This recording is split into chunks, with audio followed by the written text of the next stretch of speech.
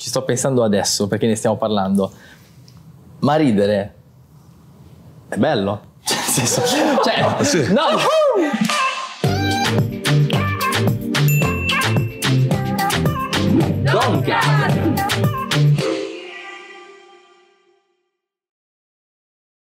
Benvenuti a tutti. No, da capo, che benvenuti a tutti. Scusate. Il bello della diretta. Scena 1, ciak, 2. Buongiorno a tutti, benvenuti a Doncast, il podcast più santo di tutti, sì, di tutti. Ciao Federico. Ciao Don. Oggi il nostro caro amico Riccardo non c'è. Pordenone. Strano che sia Pordenone. E niente, vero che sei già in tema con la nostra puntata. Un milanese doc. Non tu ovviamente, ma il nostro ospite Germano Lanzoni. Che è successo? Grande, ciao Germano. Ciao Germano, ciao Germano. Ho visto il richiamo alla terra santa. Era promessa. Cioè terra profana. Che piacere, grazie Don, davvero sono molto contento di essere qua perché vi seguo, insomma, poi sono un grande stimatore di quello che fai e di quello che sei, un po' meno di Federico, ma ma capita. Per cui grazie. Allora, la faccia, il viso del milanese imbruttito, la voce del Milan, possiamo dire, un grande comico, attore, ci siamo conosciuti quest'anno per varie cose, ma per permettere a tutti quanti di sapere chi sei, come se non lo sapessimo, insomma, abbiamo preparato una scheda, ce la guardiamo insieme. A Gotham City vigila un uomo pipistrello che viene chiamato con il bat segnale. Nella Gotham italiana basta un uè figa e l'ospite di oggi si presenta in giacca e cravatta pronto per fatturare. Pronto anche a salvare il proprio popolo sconfiggendo pugliesi che si fingono di Milano. L'ospite di oggi non solo è uno degli emblemi della locomotiva del nostro paese, ma anche la voce che ci accompagna durante le partite della squadra di questo paradiso del progresso. Spero di non avergli fatto perdere troppo tempo con questa scheda ospite, non voglio essere chiamato pirla fino a fine giornata. Un milanese doc, un milanese coi fiocchi e soprattutto il milanese imbruttito. Attore, comico e artista italiano, con noi in studio Germano Lanzoni. Wow, grazie. Come tutte le cose, in parte sono vere, in parte no, in parte non sono. Non sei un supereroe, quindi? No, non sono un supereroe adesso darò una disillusione anche a Federico. Non sono un milanese doc. Io lo sapevo. O meglio, poi entreremo in dettaglio. Sembra una cosa un po' mistica. No, nel senso che io sono nato a Milano, mio padre è nato a Milano, mia madre è nata a Milano, le mie figlie sono tutte nate a Milano. Mio nonno materno è nato a Milano da 7 generazioni, e questo dico da una parte. Cioè, invece il mio nonno da parte paterno era nato a Codigoro, che è vicino a Catanzaro, in provincia di Ferrara, okay. Alla foce del Po, per cui ho un po' di sangue emiliano, finale veneto, insomma. Sono longobardo o lombardo-veneto sicuramente come origine, come mentalità, anche come cibo.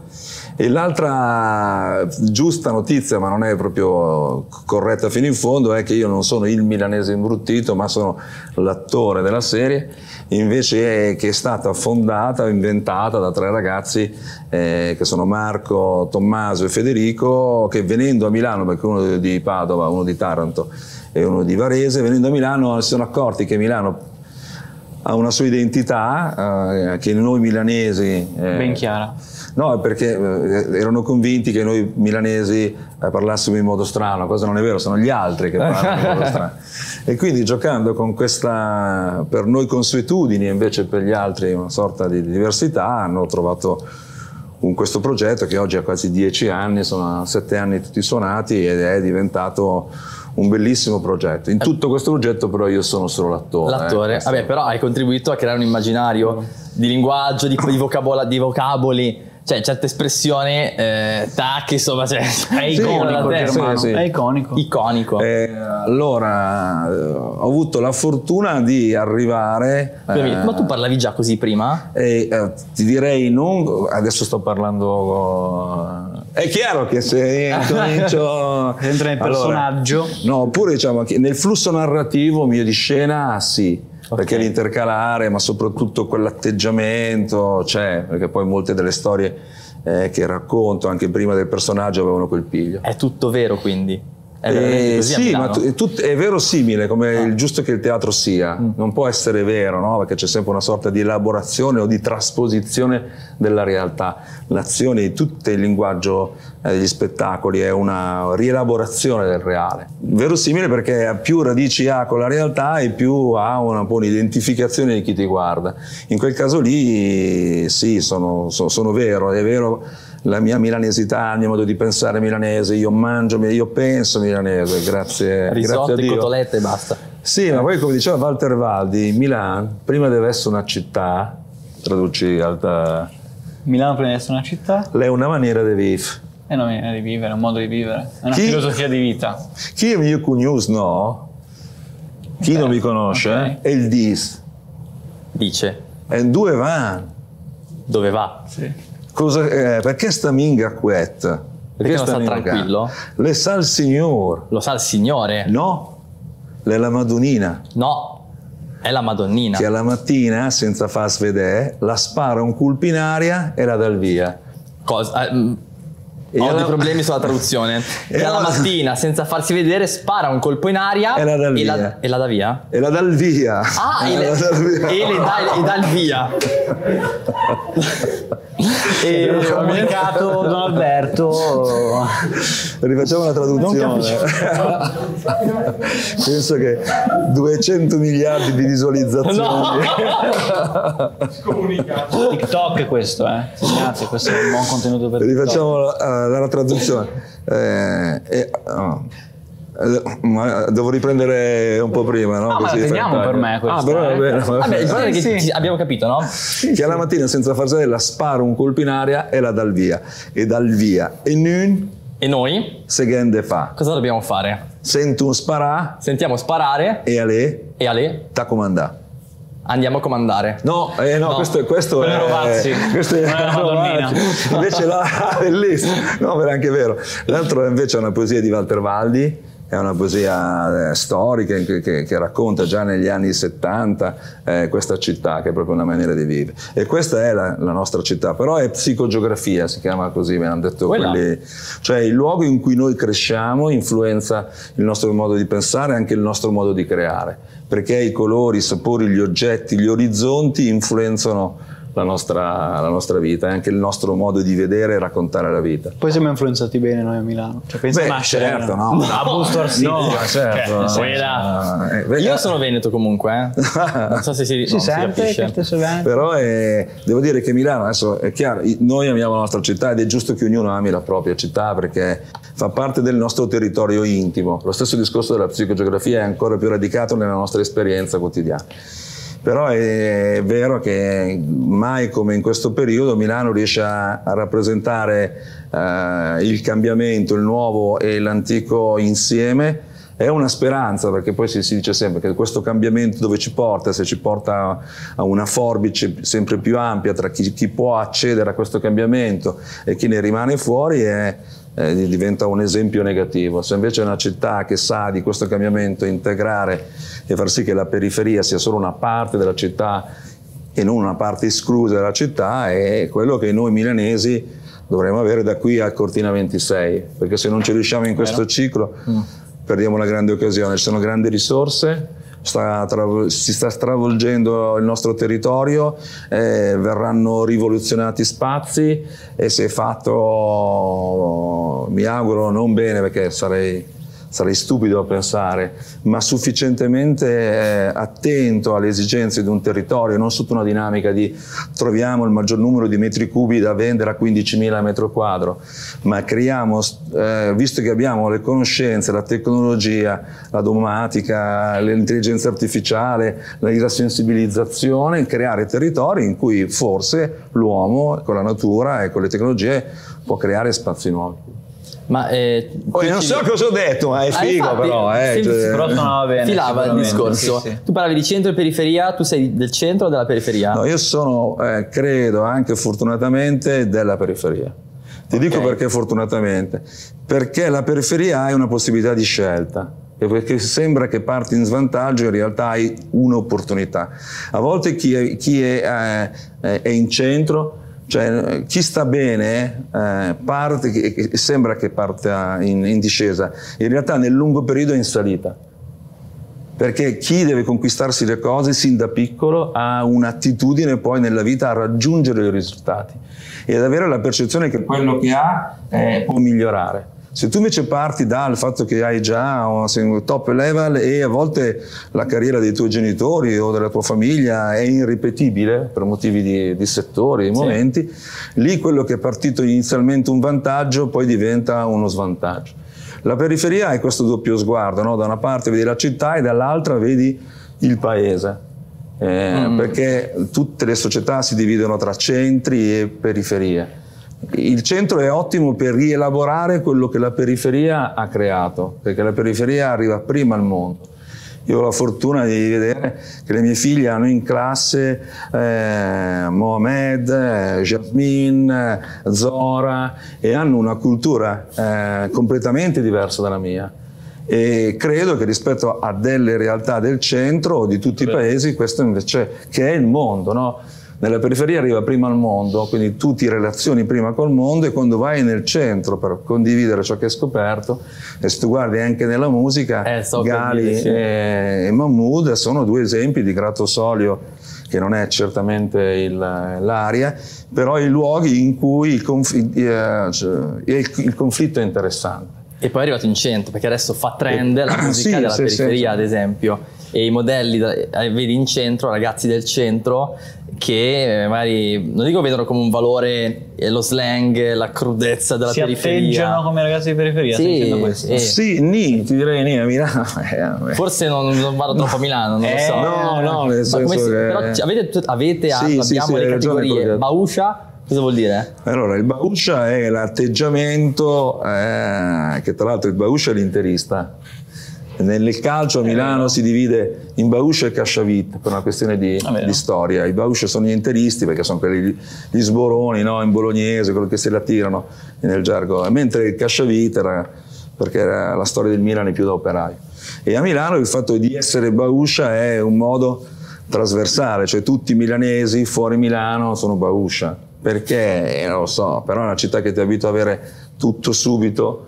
Se esce qualcosa a Milano c'è, se c'è un film a Milano c'è, se c'è uno spettacolo nuovo a Milano c'è, se c'è una conferenza nuova a Milano passa, non c'è solo qua, ma sicuramente.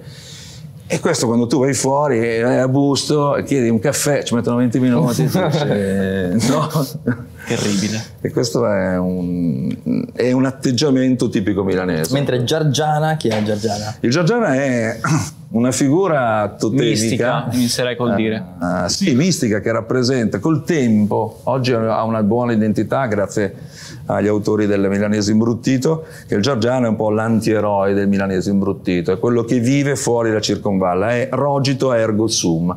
Io sto fuori la circonvalla, sono Giargiana, sto inside di circonvalla, sono milanese. Per il milanese, che ho conosciuto i milanesi veri, mi ha sempre detto guarda che Milano è Cap 121, il resto è popolo, quindi c'è il centro del centro che il Giargiana altro non è, in una dinamica narrativa, colui che viene fuori da Milano invece della nostra tradizione già si chiamava riusa, cioè quello che arrivava con le arie, no? Cioè le arie da fuori. E il giargianese era già in uso negli anni 50-60, perché tra l'altro penso che sia un termine addirittura napoletano per indicare quelli della Puglia, una zona della Puglia che venivano da un paese che adesso non ricordo, e comunque indica sempre qualcuno che viene da fuori. È un po' del pugliese, Giargiana come No, fa. sì, sta venendo pugliese, no, un Giargiana proprio sta. Sì, suona bene, Wow.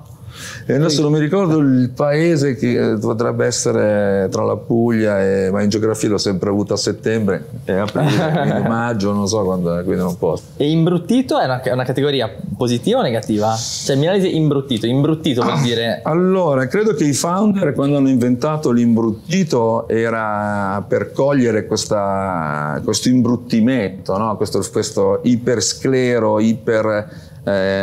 considerazione eccessiva sulle terminologie, no? Inglesismi, sul lavoro, cioè il fatto che mette al centro se stesso imbruttendo un po' la persona. Adesso credo che non abbiano mai avuto una filosofia così su questo termine, no? però indicativamente può essere quello.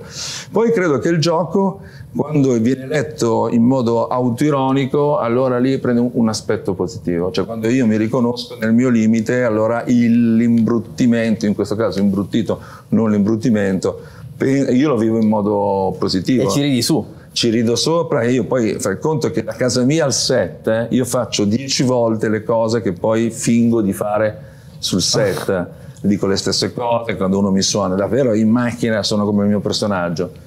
Cioè, Ma perché fai il personaggio? No, anche io mi riconosco molto automatico. un personaggio milanese imbruttito. Cioè è così. Sì, è vero. Mio padre è uguale. Entra, è una giungla, e l'automobile, essendo tutto compresso, no? Ti porta, come dire, se le tue cellule, questa è una cosa di fisica, no? Tu comprimi lo spazio e questi qua aumenta la velocità, no? Quindi probabilmente lì nell'automobile il tuo cervello non trova uscita e si incazza con il mondo che non sa guidare, perché questo è giusto. Perché nessuno sa guidare. Perché chi viene da fuori non sa guidare a Milano.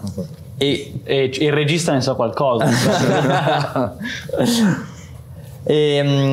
Tu quindi sei milanese, l'abbiamo capito. Sì, però una cosa però ti dico, non sono nato a Milano, questo è il dazio della mia famiglia. Sì, sono nato in esilio. Perché mia madre, tutti nati a Mangiagalli, mia figlia, mio fratello, mia nonna, tutti quelli nati a Mangiagalli. Il giorno che sono nato io, mia madre e mio padre avevano già preso la casa a Brusuglio, credo da 6 mesi, e l'ostetrica di mia madre non era in turno in Mangiagalli, come doveva essere, era al San Carlo di Paderno Dugnano. Quindi io sono, e mia madre aveva detto che volevo già uscire in ascensore, perché io dico no, io qua non voglio, io voglio uscire, quindi sono nato in esilio. Quindi niente F205? G220, guarda che è una roba imbarazzante. Così è. F205 sono cose vostre. Nessuno è profeta in patria. Nel codice giusto? fiscale indica Milano. F205, infatti mi hanno regalato una felpa, dei ragazzi che fanno felpe molto bene, tra l'altro F205, e mia figlia Sofì ha detto papà la metto io perché io sono F205 con 14 anni. Quindi... Non sapevo, tu hai quante figlie hai? Ho 2 gemelle nate l'8 marzo del 2007, quindi sono 14enne fresche ed è l'esperienza più bella che ho vissuto, che vivrò, perché sono fantastiche. Credo che l'adolescenza, per un comico che passi la vita a distruggere l'autorità, no? Che è il processo naturale, avere 2 figlie femmine per un maschio è interessante, perché è come dire, è una risposta dell'universo che ti dice sei capito qualcosa delle donne, te ne do 2 l'8 marzo e diciamo che è un sintomo che non ho capito molto. In più il fatto che non ho capito nulla delle donne me l'ha detto la mia psicologa, per cui ti dico, nel senso che non sono bastate 2 figlie, ho dovuto anche farlo dire da una psicologa che è una professionista. Però è proprio l'esperienza più bella, perché loro entrano nell'età in cui devono distruggere l'autorità, formare le proprie esperienze, e quell'autorità sono io. E quindi io, che ho passato la vita a distruggere le autorità, mi trovo a essere innanzitutto detronizzato, ed è affascinante perché il tentativo maldestro, secondo mia moglie, interessante secondo me, di educare le mie figlie attraverso l'ironia. Quindi io cerco di relazionarmi con loro in modo ironico. E non vuol dire scherzando, vuol dire le cose da un altro punto di vista, quello che Gianni Rodari diceva, no? Non bisogna per forza dire le cose serie in modo serio, tu puoi dire le cose serie in modo divertente. Ok. Avendo la donna austriaca ti assicuro che è più divertente il fatto che ci provo che il raggiungimento. E quindi fai il comico anche a casa? Allora, no, sì e no, cioè faccio il comico che prende appunti a casa. Perché è difficile relazionarsi in certi momenti della giornata con tua moglie, con le tue ragazze, però il tentativo è sicuramente di prendere appunti. Quando litigo con la mia compagna, con Lara, dico poi di volta stop, questa me la segno, creando un'esplosione atomica nel salotto, cioè proprio... però mi piace perché a volte scappano, no? Fare il comico vuol dire, poi io faccio il comico in modo strano, cioè racconto la mia vita. Una volta uscito dalla scuola di teatro avevo due strade: o fare il teatro classico, quindi entrare nei circuiti delle compagnie, ma non avevo, io sono uscito dall'Arsenale, è una scuola bellissima dove si lavora sulla trasposizione della realtà, avevo una fame pazzesca di racconto. E quindi il teatro comico e il teatro del cabaret in modo particolare è stata un'autostrada per me.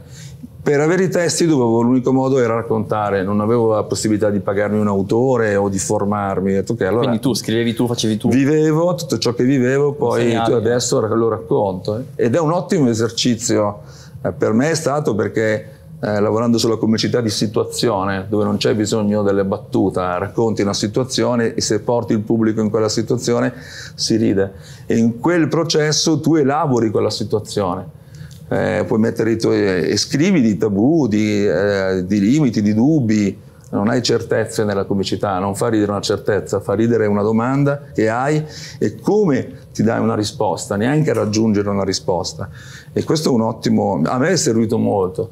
Ho evitato di andare dallo psicologo per quasi 45 anni, poi sono andato è bellissimo andare dallo psicologo, cioè, perché ti metti a confronto con una persona che conosce l'organo più importante che abbiamo noi, che è il cervello, anche se molti pensano che siano altri gli organi, invece incredibilmente è il cervello. E questo sulla comicità è interessante perché poi spero di riuscire ad avere un dialogo aperto con le mie figlie, che non sia un'imposizione di un'educazione che io cerco di trasferire, perché è difficilissimo fare il genitore. Gliel'ho detto oggi a Rachele, ragazzi, è veramente difficile. Un mestiere più difficile?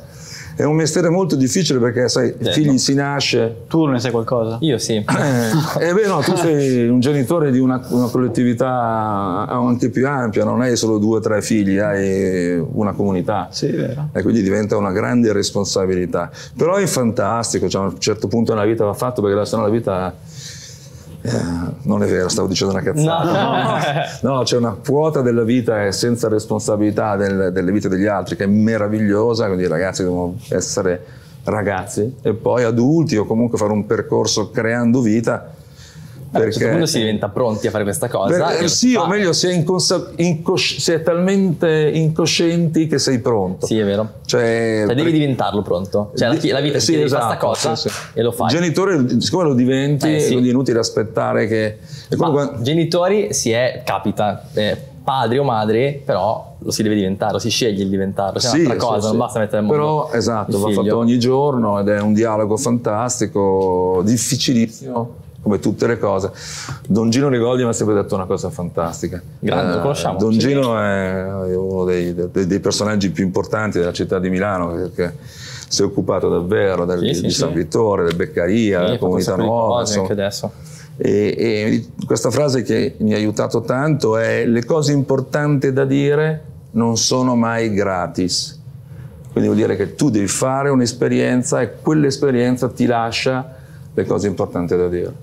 Figo. E non so perché sto parlando, tra l'altro. Senti, ma per diventare comico, tu parlavi di scuola, come si fa a diventare comico? Cioè basta essere un po' simpatici, tenere banco, oppure c'è uno studio dietro? Come hai fatto? Allora, non è per tutti, ma nessuno ti può dire quando smettere, ok? Per cui è un processo che io l'ho scoperto, credo è un processo, quello di dire la cazzata, che avevo alle elementari, così mi è stato detto dai miei amici. Adesso, sai, quando poi sono diventato un po' famoso, dicono: tu dicevi già le barzellette. Io ti conoscevo, eravamo insieme, ti ricordi? Sicuramente mi ricordo quando ho avuto l'esperienza di mettermi in gioco anche davanti a una famiglia a 10-12 anni, prendevo per il culo il mio insegnante di pianoforte che si chiamava Saporiti, e creò una sorpresa, e mi colpì il fatto che quello che stavo dicendo sorprendeva, non si aspettavano che io dicessi quella cosa, o che addirittura riuscissi a fare una connessione tra quel fatto e un'idea. E quella roba lì mi diede mi stanno guardando in modo diverso. E poi il percorso, sono andato a fare l'animatore per pagarmi l'università. Quello classico dei villaggi turistici oppure quello degli oratori? No, quello classico dei villaggi turistici. Che ti rompe le scatole, che vuoi, giochiamo, queste cose qui. Io ero andato per avere una grande esperienza. Che sta sulle balle di imbottito, cioè il vero milanese imbottito odia il villaggio turistico. No, certo, sì.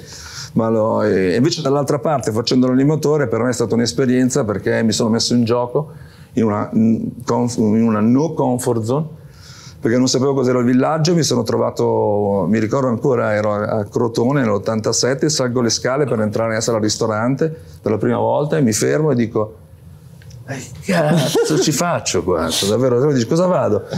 E lì ho detto: vabbè, vado. E quel vabbè vado è stato poi si è sempre riproposto, no? Cioè, quando devi fare una cosa e non l'ho mai fatta, perché devi farla? Perché non l'hai mai fatta.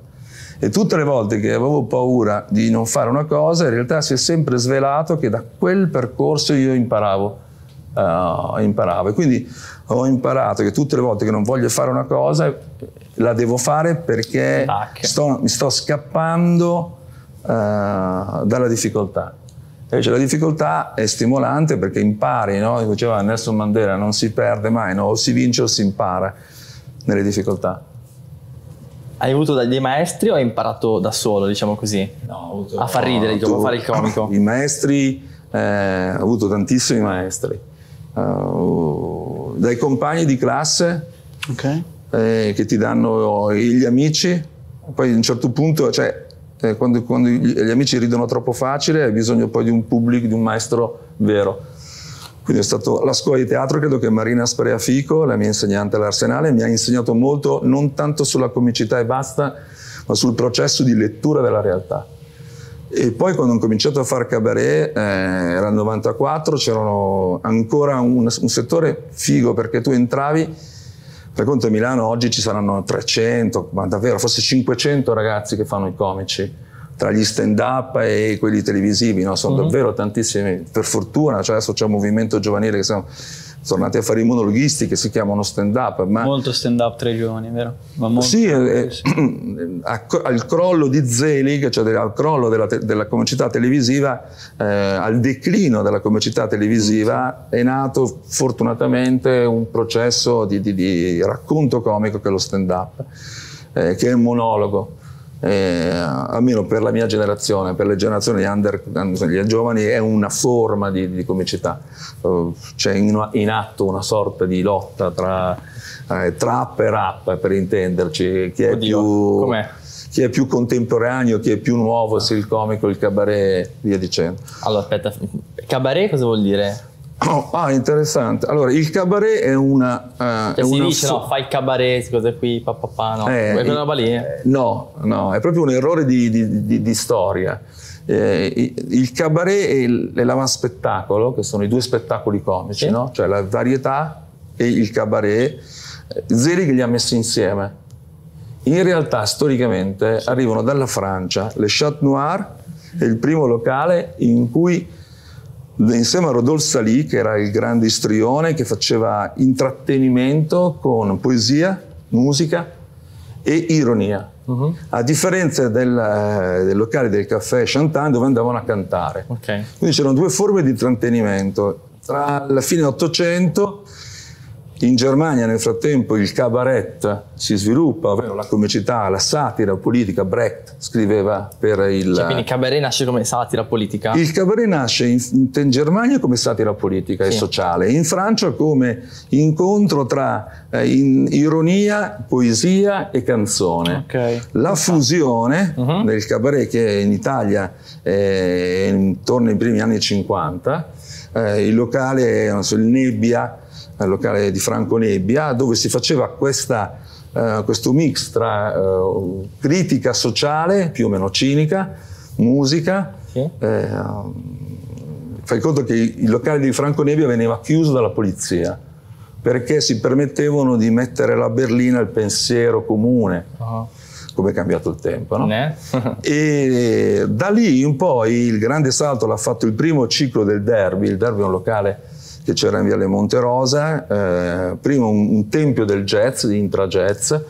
Il jazz è la musica che ha bisogno, spesso e volentieri si abbina alla parola e sta molto bene, e quindi unisce il primo gruppo di cabarettisti riconosciuti tali, che sono del calibro di Dario Fo, Gaber, e poi è arrivato Cocchi Renato, e si è formata una scuola milanese che con il teatro canzone di Giorgio Gaber negli anni 70 credo che è l'espressione più alta della comicità, dove il pensiero è al centro, la comicità al servizio, alla poesia, alla canzone. E com'è che siamo arrivati a Zelig? Perché tutto questo fino al 2000 era ben chiaro, cioè c'erano i locali di cabaret, la gente andava a vedere il cabaret per una tradizione di intrattenimento. Locali, se io penso cabaret mi viene in mente la televisione. Esatto. 1994, quando io ho iniziato, c'erano 36 locali di cabaret tra Milano e Como. 36 vuol dire che un artista che fa 2 spettacoli in questi 36 locali all'anno, sono 80 date, ti pagavano 500.000 lire, black, bei tempi così. Oh, non l'ho mai fatto io non l'ho mai fatto. Per cui potevi vivere senza aver fatto mai un minuto di televisione. Ma, la figata era che era un mercato che ti richiedeva, devi far ridere. Se tu facevi ridere i vecchi cabarettisti, i maestri, la domanda iniziale, ti prendevano e ti facevano fare le aperture. Come nei concerti, come nella musica oggi? Sì, ma infatti la musica è, diciamo, la selezione musicale e la selezione artistica è molto simile. A Milano c'erano questi locali, in primis il Derby, ma poi ha chiuso nell'86 e ha aperto Zelig. Zelig quindi nasce come un locale? Zelig nasce come un locale. Quando chiude il Derby nell'84, Milano aveva un pubblico, aveva un gruppo di attori comici, Bisio, Paolo Rossi, tutto il gruppo Salvatores, quindi Catania, c'era un gruppo di comici che avevano bisogno di una casa, e apre Zelig in Viale Monza, in un circolo di dopolavoro, come casa per comici. E quindi incominciò lì a diventare, tra l'86 e il 2000, era soprattutto i primi 10 anni, era locale che se non avevi contenuti non salivi sul palco. Quando è arrivata la televisione i contenuti sono stati messi giustamente o in modo errato al secondo piano per fare televisione. E il cabaret di un certo tipo, dove la testa, cioè tu puoi far ridere per far ridere o puoi far ridere per dire qualcosa. Quel tipo di cabaret in televisione non funziona, o comunque non funziona se vuoi fare il prime time. Quindi ci fu il mix delle varie discipline, quindi varietà, il personaggio, il balletto, e quindi poi il pubblico ha mixato cabaret in un'unica parola. Quindi è giusto che poi si sia riscisso tra a ridere per un obiettivo o ridere tanto per ridere. Devo dire che ho il dono della sintesi, vero? Però si sta tornando un po' indietro su questa cosa, c'è bisogno ma c'è bisogno di riflettere. Secondo me la risata, lo diceva George Carlin, noto stand-up, la risata abbassa le difese. Qual è la figata della risata? Che ti mette il pubblico in una condizione che non è preparato, e tu puoi continuare a farlo ridere, e quindi lui continua a stare in quello stato in attesa che tu gli dai la botta di valore. Nel senso che la gente va lì per ridere, no? Esatto. Quindi più facilmente si dispone a... La gente quando ride... È più sensibile alle cose che fanno ridere? Quando tu ridi, le tue difese emotive, morali, anche credo biologiche, si abbassano. e quel momento in cui tu devi inserire un contenuto. E fai, oh, non me l'aspettavo. Certo che non me l'aspettavo, perché secondo te faccio il coglione precoce. Quello è e George Carlin dice questo: la comicità abbassa le difese, e una volta abbassate all'artista il compito di far sedimentare esperienze, concetti, un valore, non un'altra battuta. Poi dipende da noi. Lungo tutta la serata. Per esempio una serata di stand-up, secondo me, non c'è il momento in cui ti scassi dalle risate, ma è una risatina continua. Per quello a me piace la stand-up. Cioè, entri in un mood nel quale tu ogni artista 30 secondi, esatto, in 30 secondi tu sai che... Io l'unica cosa degli stand-up che come stile, cioè che fai conto che io mettevo sotto il biglietto da visita stand-up già negli anni 90, perché avevo visto Eddie Murphy non con Beverly Hills Cop, il suo secondo film era proprio uno spettacolo di stand-up dal Madison Square, e mi sono innamorato di quel tipo di libertà narrativa. Non so cosa volevo dirti su... Che tu dicevi sugli stand-up è solo quando diventa un esercizio di stile esagerato, è che parlano sempre, perché è così lo stand-up, attraverso loro. E quindi è un po' pretenzioso quando hai una tua formazione di pensiero, no? Si diceva, la mia generazione di comici, a 34 anni tu inizi a fare il comico, ma non perché 34, non perché prima non lo puoi fare, perché da 34 a metà della tua vita, diceva il grande sommo poeta, hai una possibilità di riflessione. Perché è facile fare i rivoluzionari a 22 anni, no? E che ti va tutto contro, la relazione, l'amica, la fidanzata e via dicendo. Ok, va bene. Dammi un'alternativa. E siccome la vita ti metti di fronte alle alternative, tu non puoi vivere in un certo modo e sul palco raccontare altro, no? Ce lo fanno, ci mancherebbe. Sì. Però perde coerenza. A 35 anni hai vissuto sufficientemente per essere coerente nelle scelte e nel tuo pensiero. Ma in che senso? Cioè, lo stand-up secondo te passa troppo attraverso il personaggio? No, perché lo stand-up è un monologo che racconta attraverso la sua vita la vita. Ah, ok, sì. Però è sempre in soggettiva. Mia madre, e io da piccolo, io avevo questo difetto, io sono grasso, io sono alto, e io. Questo è un po' il problema. Secondo me non è un problema, è solo un esercizio di stile.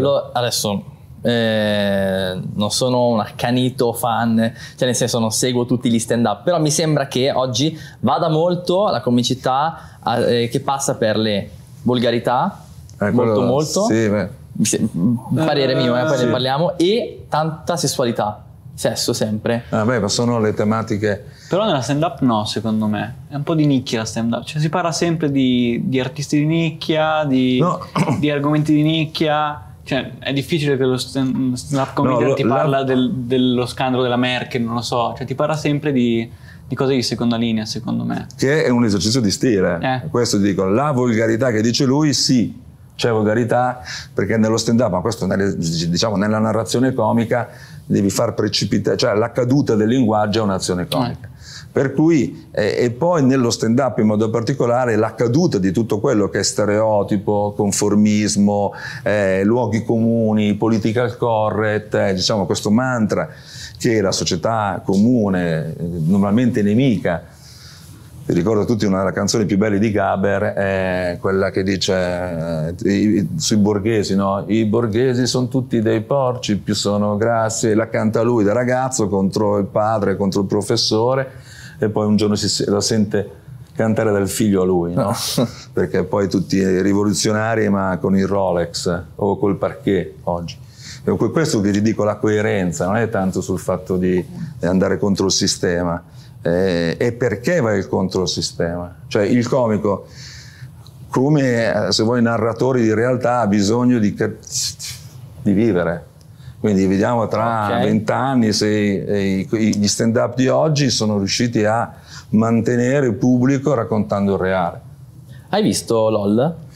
Sì. L'ha detto era un sì. No, oggi è una cagata pazzesca. Perché? No, nel senso, posso dirlo? In modo positivo o in modo negativo? No, in modo positivo. È in modo positivo. Allora ti dico, è il gioco del comico, no? Prendi 10 artisti di un valore pazzesco, non ce n'è uno di medio livello lì dentro, no? Cioè magari qualcuno di più, qualcuno di meno, ognuno con la sua identità, ma ognuno è un talento mostruoso. E poi alcuni dei talenti miei, Elio, le storie tese, mi ha sorpreso vederlo messo in gioco. Il gioco è figo, perché io lo guardavo e ho passato un'ora volentieri, ho visto 2 o 3 serie, erano 4 e 6. Sono 6 puntate. 6 puntate, ne ho viste 3, poi 2, poi una. L'ho visto con mia figlia Rachele e avevo la stessa percezione di quando Rachele piccolina, io e lei guardavamo i Teletubbies. Cioè era un bel programma i Teletubbies, no? A me faceva ridere quello quando si accendeva, ero nella sintonia del programma con la sua dimensione di comicità e ci stava. Esattamente è un programma in cui non è un programma comico, è un gaming, è un gioco. Allora, è un gioco fatto da comici, certo, ma non è un programma, cioè è un programma comico. È stato un successo pazzesco perché ha fatto vedere come la rete, se c'è qualcosa da sfruttare, ha iper sfruttato, no? Preso il programma più memizzato in assoluto. Vuol dire che chi ha strutturato il programma è un figo, perché tra l'altro non è italiano, credo europeo, mondiale addirittura. Esatto, è una produzione che funziona non solo sull'Italia, ma anche in Germania, ho visto. Hanno azzeccato il gioco. Allora, se voglio divertirmi io, anche no, perché a un certo punto è quello, chi spara la cazzata più grossa. Esatto, sì, però secondo me detta un po' lo standard della comicità oggi, no? Cioè, arriva a tantissima gente. Ma i grandi programmi non può essere paragonato a un programma di rottura della comicità che può essere stato Sulla Testa con Paolo Rossi.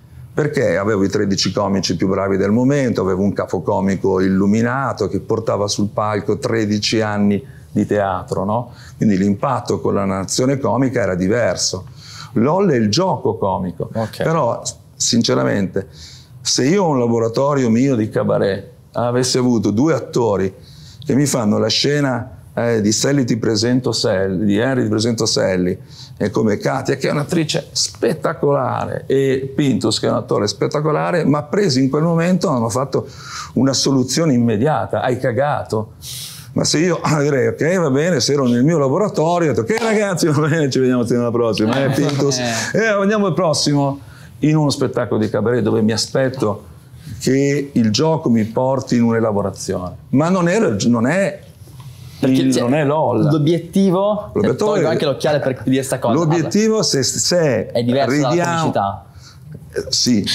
Cioè, è diverso da quello che per me è l'idea di comicità. Non è diverso. Che cioè qual è? Quello di mi deve far ridere per dirmi qualcosa. Cioè ti do del tempo con la risata e poi mi aspetto che quella risata mi dia una lettura anche semplice, non per forza filosofica, di quel tempo che ti sto dedicando. Mentre lì giri il bastone di Matano, parli col microfono, e lì è la velocità, e la gente ride. Però muovere con le mani. Gioca come dire, il tempismo lì, la velocità di mettere in difficoltà gli altri giochi. È un gioco come quando avete fatto, no? Ok, vediamo chi ride prima. E quella roba lì portata con i 10 migliori comici pensati di una nazione. Però se vai a vedere, se tu vai a fare i corsi di improvvisazione o gli attori che fanno la lega dell'improvvisazione, fanno dell'improvvisazione delle cose più interessanti. Poi perché l'obiettivo è un altro. L'obiettivo lì era mettere tutti noi in attesa di vedere qualcuno che ride o non ride, e tutto il resto vale tutto. Sì, capito. Poi io sarei stato come Fru, cioè dopo 3 minuti sarei fuori, no? Avrei riso tantissimo. A vedere Elio le storie tese, Elio che fa alla festa del mio compleanno ubriaco, lo racconterò per tutta la vita. In TV ha fatto il botto. Poi se diciamo, cazzo, se penso alla creatività di Elio e alla possibilità di fare un gioco per 3 minuti, forse nella terra dei cacchi c'è più elaborazione. Non hanno avuto il tempo, il gioco non dà il tempo di elaborare. Sì, serve tempo. Però ecco, non so bene che futuro avrà sta cosa, però secondo me detta un po' lo standard della comicità. Cioè adesso, come dire, per la gente comune fa ridere questa roba qui. Sì, ma perché comunque però è un ottimo parametro sulla media di proposta comica. Se tu vai a vedere su TikTok, non è quello il gioco. Cioè io prendo il gelato, lo faccio e me lo metto in fronte, cioè quella dinamica. Tant'è vero che rispetto alla proposta del gelato o dell'uovo nell'acqua che poi ti schiaccia la bottiglia che fa 5 milioni di visualizzazioni, allora anche il bastone di Matana è una scelta geniale. Se tu ti formi con quella dinamica è chiaro che LOL è un programma comico. Ma quello non è comicità, quello è dinamica. Ha ragione il mio Giorgiana. È lo scemo il comico che fa lo scemo. Lo scemo nel senso più è lo stupido, che il giullare, quello cioè, che fai ridere. Non penso puntasse a far ridere la gente. Lascia andare. Penso puntasse a far numeri e ha funzionato. Cioè. No, a far ridere ha funzionato anche, la gente ha riso. No, la gente si è riso. Però poi manca la parte che dici tu, cioè passare qualcosa quando le difese si abbassano. Okay, sì. Oppure nella proposta, la sorpresa, no? Però ad esempio io sono un comico, o meglio, io mi reputo un comico, però la mia forma mentis è comica, per cui Totò diceva la battuta va detta lenta e veloce, lenta in modo che tutti la comprendano e veloce in modo che nessuno l'anticipi. Vuol dire che il nostro cervello anticipa, quando io parto con una battuta o anche un discorso, il cervello di chi mi ascolta va in accelerazione. E tu devi anticipare il pubblico, è tutto un gioco di tempistica, di battuta veloce, che è un gioco comico, è comico, ma non è l'essenza della comicità. Come si fa a far ridere? Si vive cogliendo l'incongruenza e tutte le distanze che c'è tra l'ideale e il reale, tutti quelli che sono i nostri limiti, i tabù, la distanza tra quello che è percepito da te e dagli altri e dal tuo punto di vista, creando un conflitto e mettendo in risalto le criticità, per cui vivendo si fa ridere. Bisogna accogliere semplicemente che quella cosa che doveva essere fatta in quella maniera, per un discorso di anticipo, siccome non arriva o non la fai arrivare, crei risata. E per far ridere basta guardarsi intorno, perché il mondo è di una bellezza, di una comicità straordinaria. Cioè dietro la comicità c'è l'esplosione. Ricordate che una risata arriva dopo una tensione. Quindi la risata è come il pianto, sono due espressioni emotive di, se vuoi, di rottura. E soprattutto rompere una tensione stando in uno stato emotivo di benessere. Quindi far ridere e ridere è facilissimo. Siamo umani e siamo divini. Io penso che sia un grande dono dell'uomo. Comunque adesso ci sto pensando adesso, perché ne stiamo parlando. Ma ridere è bello. È una gran cosa. Non è scontato. Non è scontato che dici. Ci sono alcune cose che mi fanno star bene. E ne possiamo parlare? Si ride di quello che abbiamo attorno o con quello che abbiamo attorno? Vabbè, bellissimo, grazie. Con quello che abbiamo attorno. T'ho appoggiata questa. Grazie, sì. Si ride con e non si ride di. E questo è un processo di difficile, però porta avanti da tempo. Un'esperienza personale che poi è diventata un'esperienza, una volontà di condivisione. Riberson, che uno ha scritto un libro, Il riso, 1901, dove racconta quali sono i punti critici per un'azione comica. L'hanno fatto tanto, da Aristofane a Germano Lanzoni, capisci quanta gente ha scritto, un botto. E lui dà questi 4 punti che sono molto chiari: la community, una vittima, l'astrazione di sensibilità e l'esercizio dell'intelligenza. Ci deve essere una community quando fai ridere. Chi ti ascolta deve condividere il tuo pensiero, quello che stai raccontando, e conoscere le relazioni. Una vittima, questo è interessante, cioè che è l'incongruenza, chi commette l'incongruenza, chi commette l'errore, però è una vittima. E l'azione comica, la battuta, quello che vuole il gioco comico, è una astrazione di sensibilità. Cioè io prendo distanza dall'incongruenza, ma dalla vittima, questo è importante. E poi è un esercizio dell'intelligenza, cioè metti in connessione punti di vista, cioè cose diverse prima degli altri in modo sorprendente. La cosa è che ho sempre fatto... Quindi si ride sempre di qualcuno comunque, o di qualcosa. Di qualcosa o di qualcuno. Però basta, cioè, bisogna capire che si può ridere con qualcosa e con qualcuno. La distanza con la vittima, no? Siccome è un'azione di insensibilità, io scelgo quanta sensibilità. Io vedo una cosa tipo un difetto, una cosa. Esatto. E magari vedi vedi la mia piazza. Sfottiamo guarda, Germano, prendi la mia piazza. No, per un uomo della mia età la piazza è un limite. Invece puoi accettarlo semplicemente come tempo, e le mie figlie hanno dato un nome alla piazza, quindi quando dico San Girolamo è aumentato e dico sei così. Okay. Però mi hanno aiutato, quando me l'hanno detto, sono donne, quindi hanno colpito, cioè due cose, non l'ho mai detto, ma hanno capito nel mio comportamento che era una debolezza.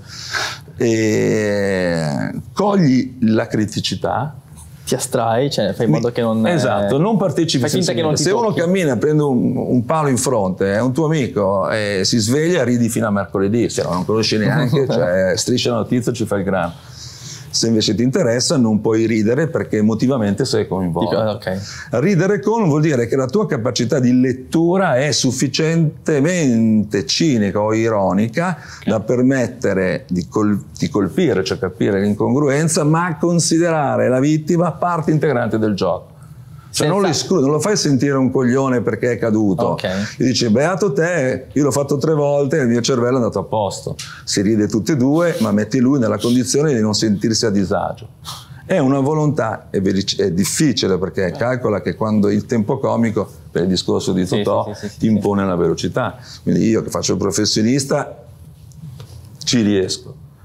Gli altri che non lo fanno, il professionista, lo devono comunque mettere in conto, perché la cosa più sbagliata è dire scusa, non hai capito, è solo una battuta. Non è una battuta, è un'astrazione di sensibilità. Quindi se non entra una battuta, chiedete scusa, perché non è che lui l'ha capita, tu non sei stato sensibile e lui giustamente non ha voluto vivere il disagio perché tu gli hai sottolineato. Quindi anche la vittima a cui viene fatto notare qualcosa deve poter ridere. Deve ridere. Quando, io lo faccio per esperienza, quando ridono il partner, è un partner, no? Quando lui ride, irradia il suo benessere. Perché comunque l'errore per un comico è una grande opportunità. È una grazia? È una grazia.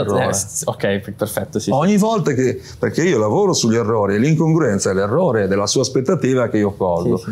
E quando nella mia vita inciampo in un errore, devo ringraziare Dio perché mi sta dando un'opportunità, perché addirittura è una sorpresa nella sorpresa, perché io se so uscire, quando fai gli spettacoli e arriva l'improvvisazione, al 90% è a seguito di un errore, di un'entrata, di un ingresso, di un rumore, saperlo cogliere e cogliere l'errore. E questo è quando tu fai sentire la persona parte integrante del tuo processo di narrativo, lui sta bene.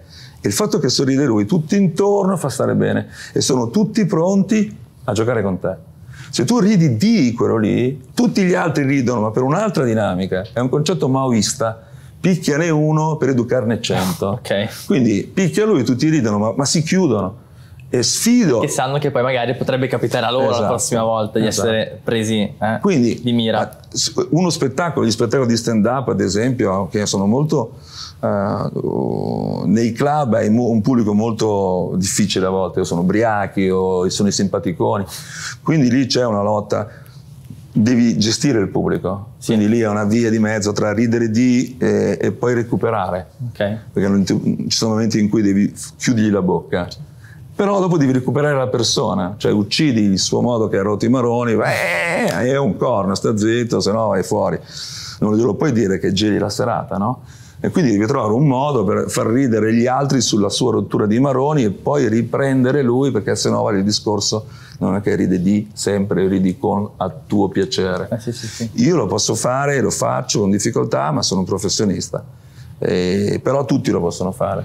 Ma oggi la comicità, cioè oggi ne abbiamo parlato anche qui, c'è tanto politicamente corretto, per cui è difficile prendere in giro, ridere di qualcosa e con qualcuno, perché rischi sempre di pestare i piedi, che qualcuno poi si senta offeso. Cioè è difficile fare questa astrazione di sensibilità con la ripresa che dicevi tu.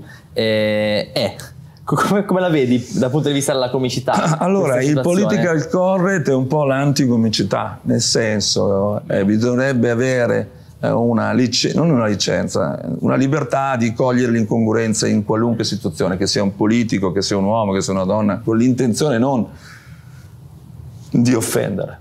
Nell'attimo in cui uno offende una persona che sia diversa da me, non c'entra più la comicità e non c'entra neanche il political correct. Però se la battuta mantiene l'osservazione ironica di una vita diversa,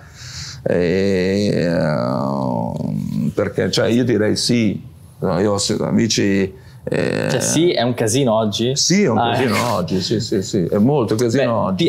Di recentissimo c'è stato un po' di Pio Amedeo, hanno fatto, non so se hai sentito appunto questo spettacolo molto politicamente scorretto, cioè hanno preso in giro il politicamente corretto e insomma e dicono basta, non se ne può più, insomma.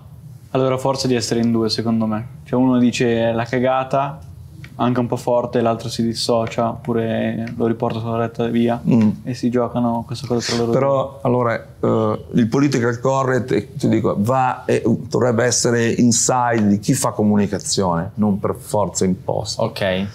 Diventa finto quando tu lo fai di maniera. Allora, non puoi toccare le donne perché non sei una donna. Va bene, per l'amor di Dio, ma guarda che la mia donna rompe i coglioni in modo incredibile e la amo tantissimo, così come lei se parla di me. Cioè, c'è una quota in cui la diversità funziona come leva comica. È l'intelligenza in cui... Cioè, uno ride perché c'è qualcosa di diverso. C'è un conflitto in essere, il conflitto è un'azione comica, certo, sì. Detto questo, il problema è che fatto in un teatro hai il pubblico lì, capisce il contesto, arrivi a quella battuta magari in un processo che arrivi anche a violare la sensibilità del pubblico presente. È diverso quando tu lo utilizzi in televisione o nei social, che è tutto il mondo, in cui ognuno sono sensibilità diverse e non hai la capacità di leggere l'intenzione di chi la mette. Quindi è rischioso perché il gioco in atto è il gioco al massacro, no? Cioè c'è più la gente che commenta che la gente che scrive. Che scrive cosa? Che scrive i post. Ah, ok. Scusate, lascialo stare. No, vi ho fuso, vi vedo che vi sto via. No, che volta lui si perde. No, anch'io mi perdo io. Bello, cioè no, in realtà è un casino oggi per voi a quanto pare, vabbè. Però paghi le conseguenze. Pubblico, sai, dal tipo di pubblico. Secondo me nella stand up questa cosa del politicamente corretto si sente di meno. Perché la stand up è figlia di un politica correct. Cioè lo stand up ha senso come la satira. Tu non puoi fare satira in political correct, è un ossimoro. La satira è schierata, poi puoi condividerla o non condividerla. Ma io non posso essere politicamente corretto e analizzare la pandemia, sei fuori. Poi non fa più ridere. Esatto. Cioè, no, ma c'è un limite alla satira? Come? C'è un limite alla satira? Alla Macedonia, come dicono i romani? No, c'è il limite della condivisione dell'azione. La satira è un'azione politica. Cioè utilizzo la satira per esprimere la mia visione politica. Il limite è che se io non ho la tua visione politica, la tua satira posso anche non riderci. Se è fatta bene e tu cogli la debolezza del sistema politico, io devo essere onesto che sia di sinistra o di destra, alla vignetta XY devo ridere se è vera. Facciamo una vignetta della politica correct. Che fine ha fatto Arcuri?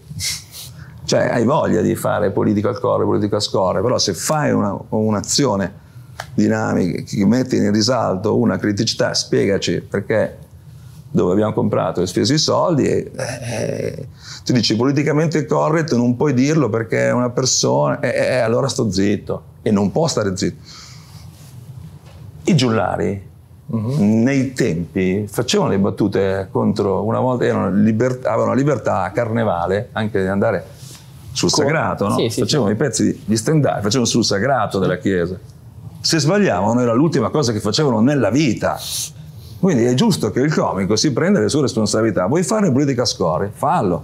Attacchi dei poteri forti? Giusto. Hai i soldi per pagare gli avvocati? No, è un problema tuo. Però non è che dici non faccio quel political core perché ho paura di avere un attacco. Allora non fare il comico. Cioè, fai il comico, ma non rischiare la casa al limite.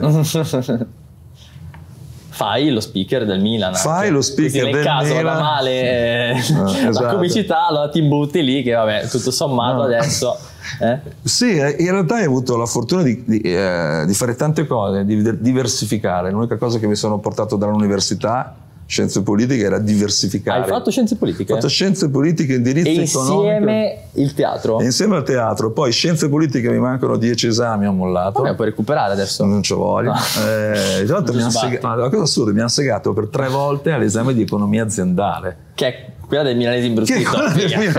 Adesso sono l'icona delle aziende in cui ho lavorato recentemente alla borsa con Raffaele Endis, che è il presidente, l'amministratore delegato, ci diamo del tu. E una volta anche il rettore della Bocconi mi ha voluto conoscere ed ero lì a parlare così con voi e non mi ricordo che concetto a un certo punto sull'economia, e il rettore mi fa sì, è proprio vero Lanzoni. E io stacco, mi sono visto davanti al mio professore che mi segava, che mi diceva ma lei non capisce un cazzo, no? A distanza di 30 anni c'era il rettore della Bocconi, che io sono rimasto impressionato che lui mi ha detto di sì, ma probabilmente me l'ha detto di sì per compassione, non per consapevolezza. E tra tante cose che ho fatto è stata la radio. Nella radio ho sperimentato per quasi 12 anni tutto quello che era il percorso in front, in back, cioè sui palchi, in radio, come autore. E nel 2000 alla radio RDA, io lavoravo per RDS, ero il frontman degli eventi, lanciavo le magliette, avevo anni bellissimi, ho fatto dai 23 ai 34, cioè gli anni belli. Lanciare le magliette in giro per l'Italia è stata una figata pazzesca. Lanciare le magliette? Sulle mani, giù le mani, chi vuole il cappellino, chi vuole la maglietta, chi vuole la mia vicina. È stato quello il passaggio poi al Milan? No, però sì, perché nel 2000 il Milan e RDS firmano un contratto, una partnership, io conducevo gli eventi esterni, cioè fiere, concerti e via dicendo, e quindi il primo evento che hanno fatto con il Milan è stato a San Siro. E quindi io sono andato, ero un 3 contro 3 under 16 intorno a tutta San Siro, le finali le facevano dentro il campo, era bellissimo. Figo, bello. Era un torneo che avevamo preso dal Manchester. Non tutto il campo, no, tutti è complicato. Esatto, e dentro facevano le finali. E io conducevo questo evento. La mia fortuna nella diversificazione è che ero partito come animatore, avevo le corde dell'animatore, poi avevo già fatto cabaret, avevo le corde del cabaret. La scuola di teatro mi dava la capacità di gestire la comunicazione anche ludica in modo differente, e questa mia, credo, multidisciplinarietà, non so se ho detto la parola giusta, mi piace, funziona, ci piace, mi è andata di culo, ha fatto sì che Laura Masi, che ringrazierò tantissimo, una donna fantastica, era la direttrice del Milan all'epoca, mi chiese se volevo diventare l'animatore, lo speaker del Milan. Io ho fatto 2 anni di gavetta, cioè nel senso giovanili, eventi, non lo stadio, prima squadra, e poi nel 2002 mi è stato proposto di fare lo speaker anche. Pazzesco, c'è la gavetta per fare lo speaker. Certo. Cioè vai a fare lo speaker delle competizioni minori, della prima 2 anni dopo, no, io nel 2002, per fortuna sono arrivati al 2002 e il Milan vinse quell'anno la Coppa dei Campioni. Se non avessi... ricordo. Anch'io lo ricordo. Erano gli anni belli del Milan. 2003. Poi ho smesso di tifare Milan io. 2003. 2002-2003 era la stagione, maggio 2003 era la finale. E da lì è stato un susseguirsi di... Come capita. Tu sei? Juventino. Porco cane. Sì, è brutta, è un bel periodo. Beh, è brutto il 2003, è brutto il 2007, è brutto il 2015, è brutto il 2017. No, avete una storia con la Coppa davvero molto, molto comica, molto tragicamente comica la relazione che ha la Juve con... Come ci può ridere questa cosa, no? Io che sono milanista molto. Ma ci ridiamo anche noi. Sì, no, ma credo di sì. È talmente paradossale che merita una risata, sempre. Noi ci divertiamo tantissimo. Ogni volta che ogni anno parte non la vincete mai. Sai qual era? Sì. Come mai? Conosco anche chi l'ha scritta. Okay. Ed è un'esperienza sciamanica tutte le volte. Sciamanica? La prima volta mi ricordo, e oggi quando dico benvenuti nella casa del tutto lo stadio, belle per le doca, goose leather, cioè, la prima volta non fu così però. La prima volta Tremava la voce? No, la voce e la mano mi trema ancora, okay. Perché non puoi sbagliare, è l'unico lavoro che faccio in cui l'errore non è commesso, perché non hai il tempo del recupero dell'errore. Cioè io non posso dire scusate, ho sbagliato il nome. Sì, perché la gente non ti sente. No, infatti. Ha bevuto quello, cioè stanno tutti Illumina San Siro, mi sbagli il nome, è un problema. Sì, l'ho fatto, con Girardino. Sì? L'ho chiamato Alessandro, cioè non ti dico, okay. Cioè tutta la gente che mi incontrava a Milano diceva ma Girardino si chiama cioè non potevo uscire. Perché secondo me ci sono talmente affezionati, se che dovessi sbagliare farebbero l'applauso. Non credo, oggi dipende dall'errore che fai, no? Se fai un errore, cioè se io dovessi chiamare Baresi, Giuseppe, devi essere al minimo portato, cioè ti bucano le gomme perché devi andare a casa a piedi. No, scherzo. Ci sono degli errori che non puoi commettere, cioè che è la conoscenza dell'evento stesso. Quando lavori per il conto del Milan, le persone che tu presenti, io mi preparo, no? Anche se è un ospite che sta lì 2 minuti, più cose so di lui e più gestisco la situazione. Certo. Devo riconoscere che sono nel mio, devo fare le cose che il Milan fa nel suo. Quindi se il Milan è un team da Champions, nel senso come formamenti, come storia, il mio prodotto, il mio lavoro deve essere fatto come fosse la finale di Champions, magari Milan-Sampdoria. Ok. Beh, tu devi essere quello che carica la gente. Sì. Sai che responsabilità? 80.000 persone da caricare. Guarda che lo speaker fa la differenza alla fine. Ti dico perché la differenza la fa la squadra, dai, te lo dico. Però ti ringrazio. Il video che ha messo il Milan di Milano Udinese, non so se è la prima volta che lo registravate. Sì, quello è stato bellissimo. È andata a culo perché avete vinto al 90esimo. No, quella roba lì è stata fantastica. Cioè la tua figura lì si è fatta sentire su una rimonta 3-2. Ma allora, io ho cominciato nel 2002, credo di essere uno dei più longevi degli speaker attualmente. Forse con Mirko dell'Inter. L'ho arrivato molto dopo, Mirko è arrivato dopo Battaglia, e il primo in assoluto che ha dato un po' il cambio è stato Zampa della Roma, che lui faceva già a fine anni 90, credo, era il pupone, il figlio della Upa, ma credo che lui presentasse solo il capitano, non vorrei dire, però per onestà io ho incontrato Stefan Lehmann, speaker del Bayern di Monaco, non so se c'è ancora lui, personaggio, era un torneo a Monaco, quindi ero a casa sua, quindi ho detto io sono il primo speaker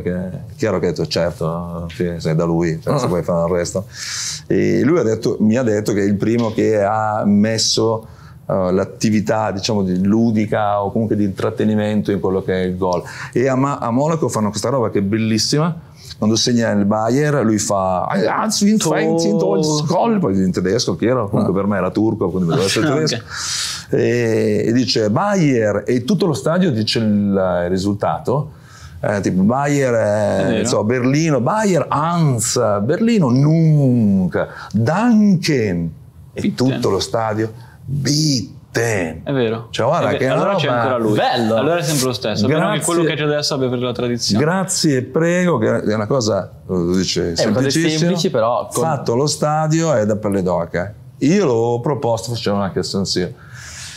Non è molto comodo, perché quando fai tipo non so, fai conto Milan Juve, no? Dai, Milan 1, Juve, dicono tutto tranne il numero delle gol. Anche perché ultimamente è maggiore di 1. No, esatto. E poi se io dovessi dire grazie, puoi immaginare come in Italia siamo in Italia, stadio. Poi suona peggio in italiano, cioè Danke bitte. Funziona, grazie. Grazie, prego. Il rischio è molto, sarebbe molto divertente, ma poco sportivo. Educativo, sì, insomma. Da un punto di vista. Allora, tu dalla tua posizione però vedi proprio tutto la partita. Sono a bordo campo. Nel bene e nel male ti godi tutto e sei un po' a metà fra la squadra, diciamo così, e il grande pubblico, i tifosi, gli ultra.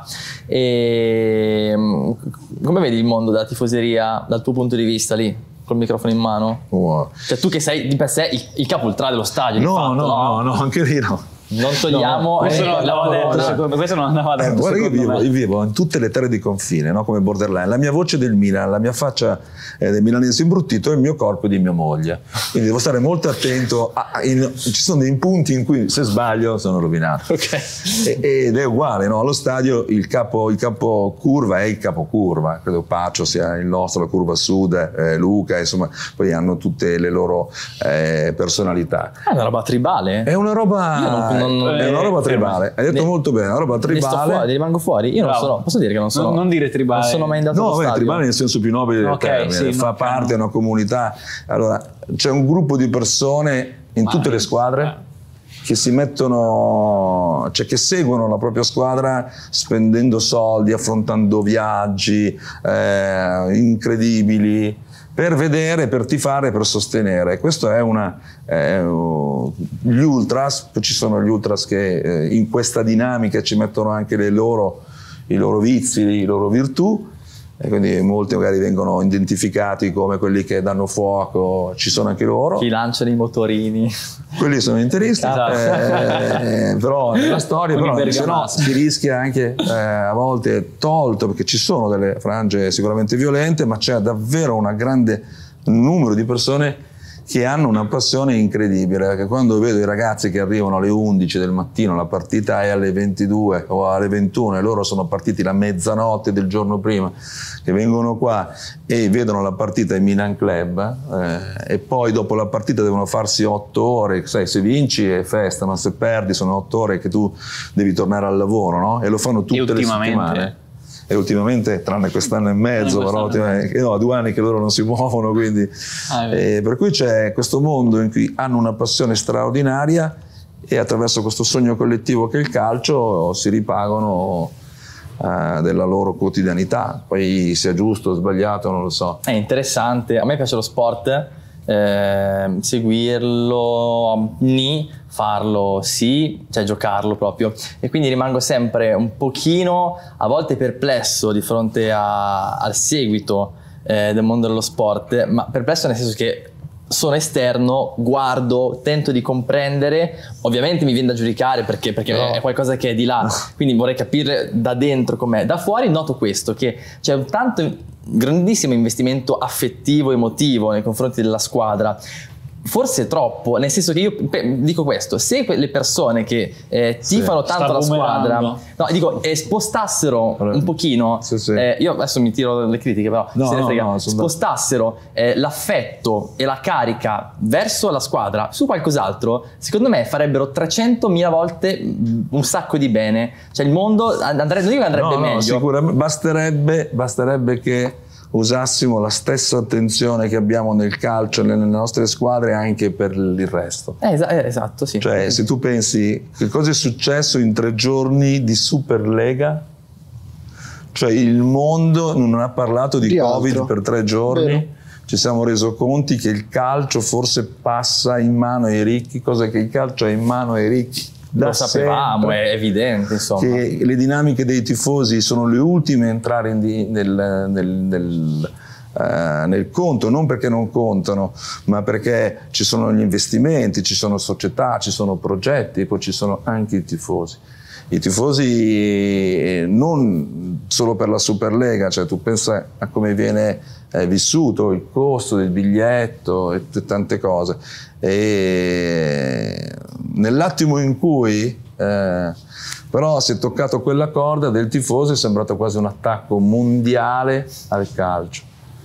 E non è così, cioè, il calcio è uno sport bellissimo, ma è uno sport che costa e quindi ha anche le dinamiche economiche e finanziarie come tutti gli altri sport.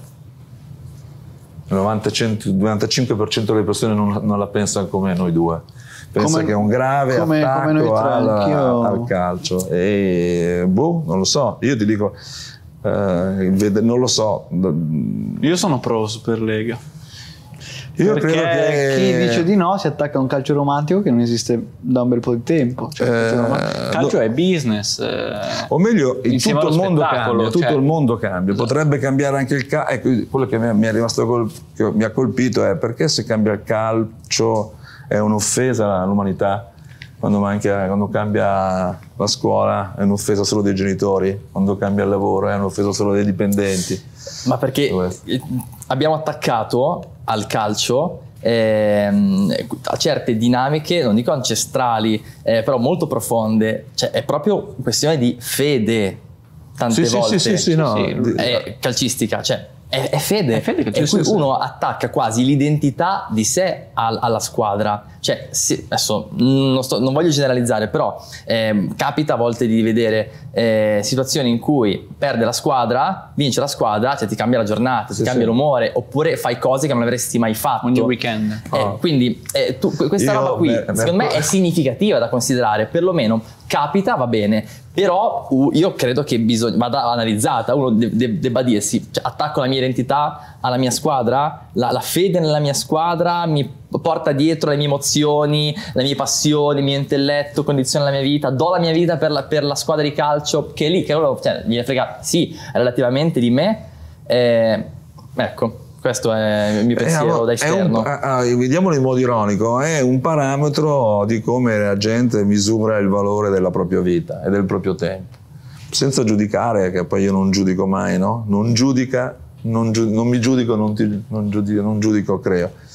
Ed è dal tuo punto di vista assolutamente un'osservazione concreta, no? Se avessero quell'energia lì nelle altre cose saremmo un altro mondo. Cioè, spaccherebbero il mondo veramente di bene. Però non è così. Però si vuole che continui così, perché fa girare i soldi. Sì, ma anche, non è solo una questione economica, però è anche una questione proprio di partecipazione emotiva. No, questo evidentemente, però qualcuno, quelli che hanno i soldi, vogliono che sia così.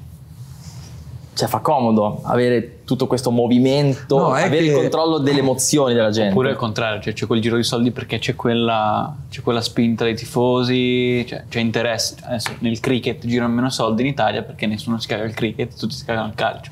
Cioè quella roba lì. Sì, è chiaro, questo è la legge del mercato, esatto, cioè, la domanda e l'offerta.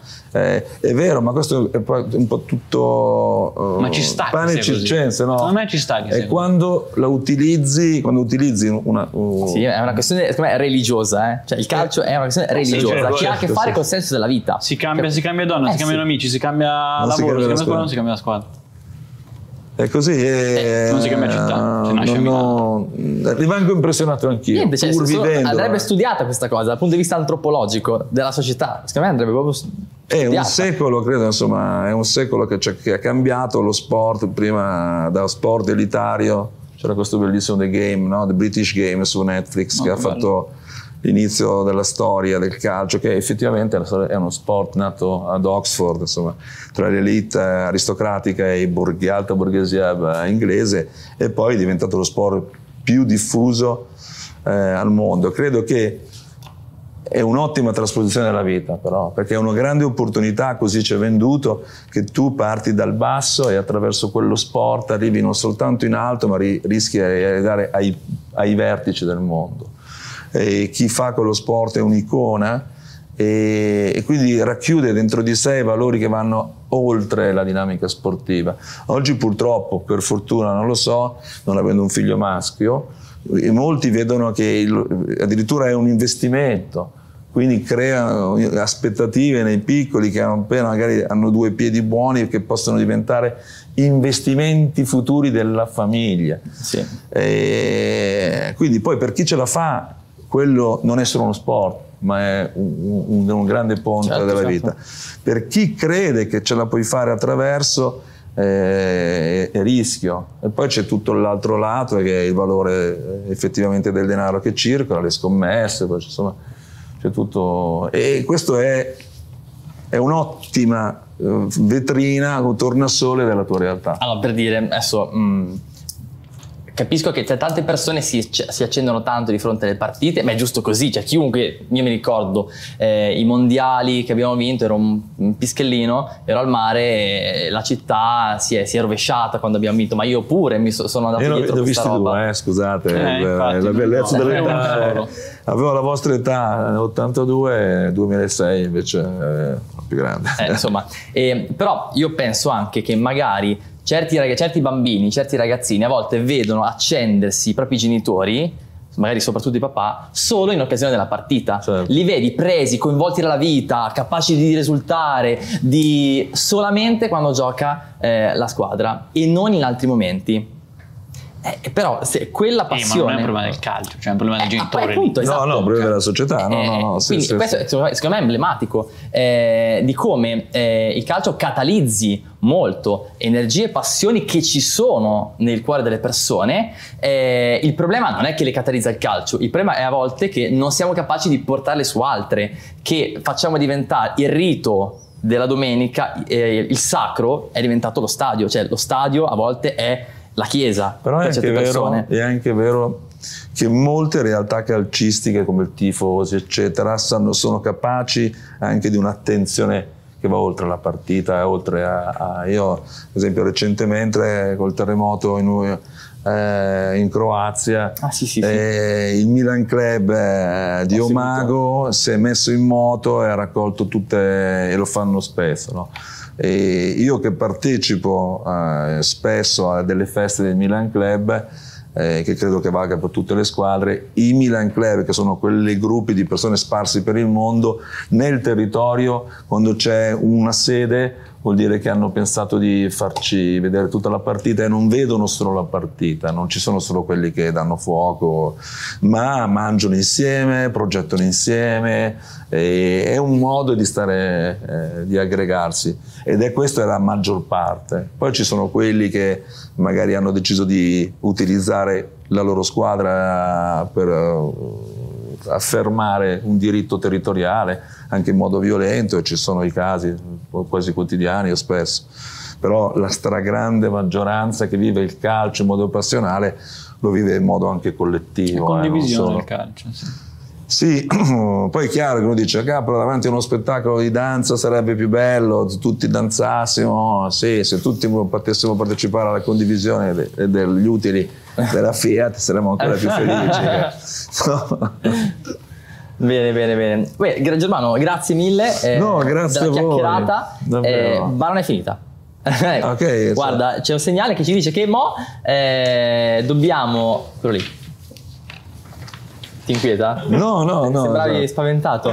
No, certo, sì, è sempre una luce sopra che riflette sulla piazza, no? Per cui per me è doppia. Non è l'aureola, è proprio il riflesso. Esatto.